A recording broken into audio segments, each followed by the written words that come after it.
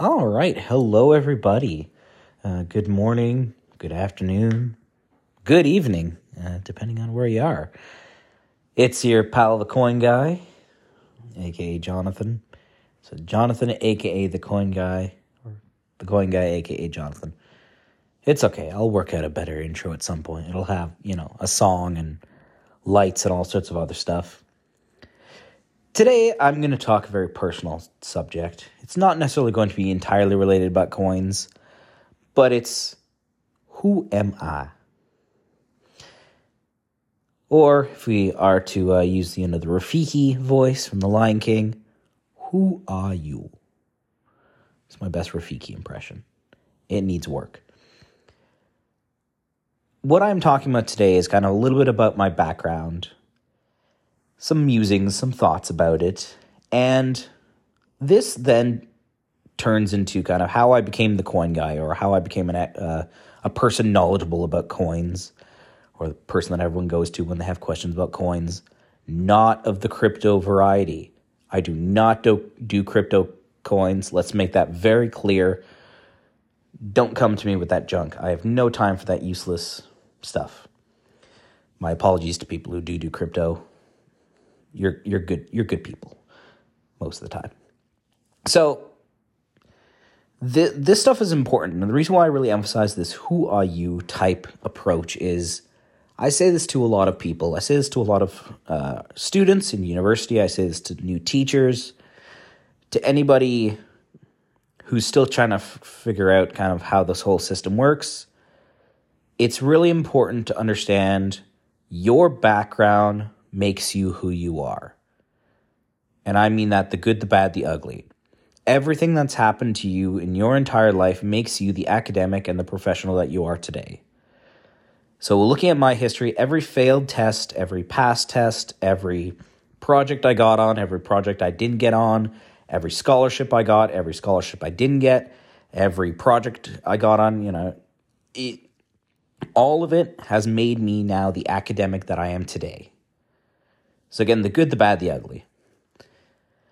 That's important to remember because not everyone is the same. Perfect example, I am from Canada. Most of my colleagues right now in the Netherlands are from the Netherlands. So we all have a different background, right? I went through a different education system, different expectations. Maybe, for example, I've been working since I was 16. And if you consider most of my first years are, 17, 18 years old, I've been working longer than a lot of them have even been alive, or almost as long as many of them have been alive. That affects the way I teach. It affects the way I am as an academic. If someone was to look at my entire life, and if they knew everyone that I've worked with, if you watch the way I teach, there's actually bits and pieces of all the people I've known that have now turned into this weird Frankenstein that is me as an academic and a professional and a teacher now. So there's bits of my old sergeants, there's bits of my old supervisors, there's bits of students that I've had, there's bits of professors I've had. I've taken bits and pieces of all their different mannerisms and everything, and I've turned it into what I am now. So there's some phrases that I use that I've got from my old sergeants, which I've now modified into something that's more applicable now for what I do.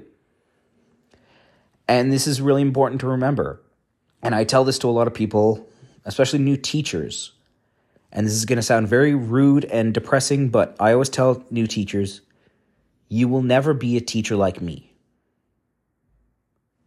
Because you're not me, right? You don't have the same background. You don't have the same mannerisms. Not the same size. I mean, a lot of people don't realize this, but the way you look does affect your teaching. I can glare daggers at students and they will stop talking because they know I'm upset without me raising my voice. Not everyone can do that, right? It's all about your posture and everything else.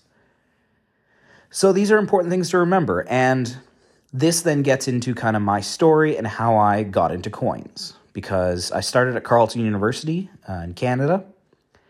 And I started in a history program and a classics program. I was a double major.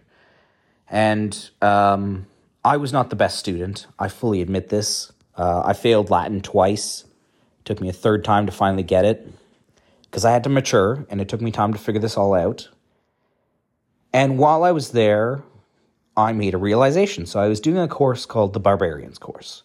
I think the official title was actually like Rome and Its Neighbors or something like this. But we knew it as the Barbarians course because we were doing all the quote-unquote barbarian cultures. You know, the Celts, the Huns, the Persian, basically anybody who was kind of against Rome and Greece. And I realized everyone had a specialty. You know, there was some guy who knew a lot about the Huns. There was someone who really knew the Celts. There was someone who really knew the Persians. And in that course, I kind of picked the Slavs. So I was looking at the Balkans and what is now early Russia and its impact on Rome and Byzantium and these things. And this was a kind of realization for me. It was, okay, if I have a specialty, I can control the conversation in a seminar because I'm the one that they have to go to because I'm the only one who knows this topic. While I was doing this thing about the Slavs, on the history side of things, I was doing a lot of courses on Russia because that was one of my early interests in history. And I started becoming quite fascinated by the Caucasus. So I was writing a paper actually about Chechnya and Dagestan. This then also led me to start to learn about the Caucasus in the classical world. So I started writing and researching Georgia and Azerbaijan and Armenia. And in fact, my second dig was in Georgia. So at the site of Noklikevi. Lovely site, well, lovely country. I mean, go to Georgia. The food there is to die for. I highly recommend it. So, again, I became this kind of regional expert who knew all about this region. I was basically the only one in our department who knew about this region really well. And while I was in Georgia and while I was doing all this research, I realized not a lot of people know the coins. And this was also around the time that I started collecting coins. So I started with, Canadian coins, so having a penny from 1990, penny from 1991, penny from 1992, etc. And then I expanded to world and eventually ancient. So I knew about the region, I knew about the material, and I slowly started to identify as the guy who knew about coins. Then eventually I got into a master's program, and it was, hang on a minute, I'm the only one who knows anything about coins. So guess what? When the museum needs someone to look at coins, they kind of had to come to me. One of my professors wanted someone to look at coins. They kind of had to come to me. It allowed me to become a much stronger academic because I was the guy, subsequently the coin guy, and that allowed me to prosper. It also allowed me to kind of specialize and spend more time focusing on the stuff that I liked, which it actually didn't happen on purpose. I didn't kind of purposely go in and say, I'm going to be the coin guy. I went in just simply as a guy who wanted to know more about coins. Thank God I've got Timmy's with me. That's the joys about coming home for Christmas. You get Tim Hortons. Can't get enough of it. Sorry, that was a small tangent. So yeah, that is the basics of how I became the coin guy. Now, I also had some kind of realizations there because there was one student that I had with me, I should say co-student, colleague, whatever you want to call them, who unfortunately passed away earlier this year. Her name was Shelley Hartman, and she was a tremendously wonderful influence on me. And I remember once her giving me shit in the classics lounge because I was being stupid. I wasn't really studying very well. And she told me, this is Rome. You win or you die. Using the, thumbs up, thumbs down thing. And I was kind of like, you know what? She's right. I need to, pull up my bootstraps. And she actually gave me a strategy. This was when I was trying to pass Latin that I've used since then. It's you take a whiteboard, maybe laptop-sized whiteboard, and you use that and you just write. You write it nice and big. If you're working on any language, it is a tremendously useful thing to do. So thank you, Shelley, for that. I cannot thank you enough. I cannot emphasize how much you will be missed. And again, back to my original point. these things all coalesced into the academic that I am today as the coin guy, because I took all these little things and I combined them into who I am now.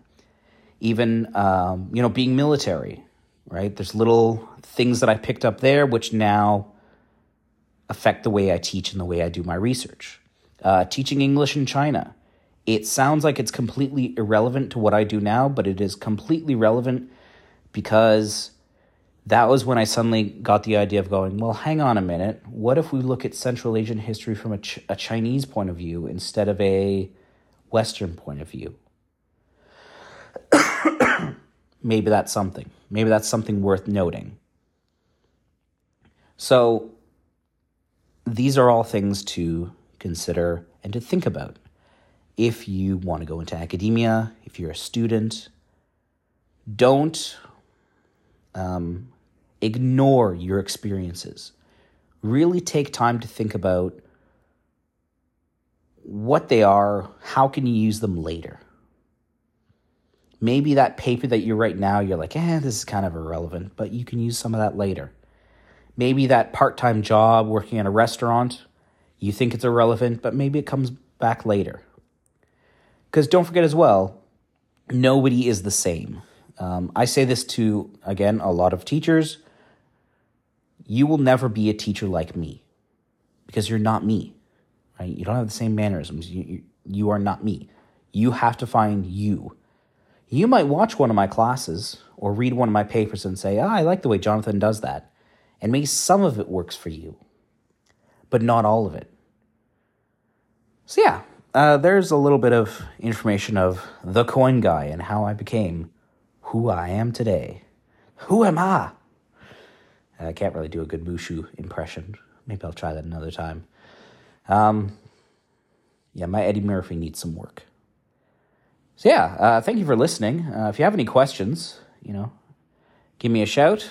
Remember to subscribe, like the content. If you don't like the content, tell me as well. I mean, I always want to improve. I always want to be better. And I want to share my thoughts. So take care, everyone. And see you next time.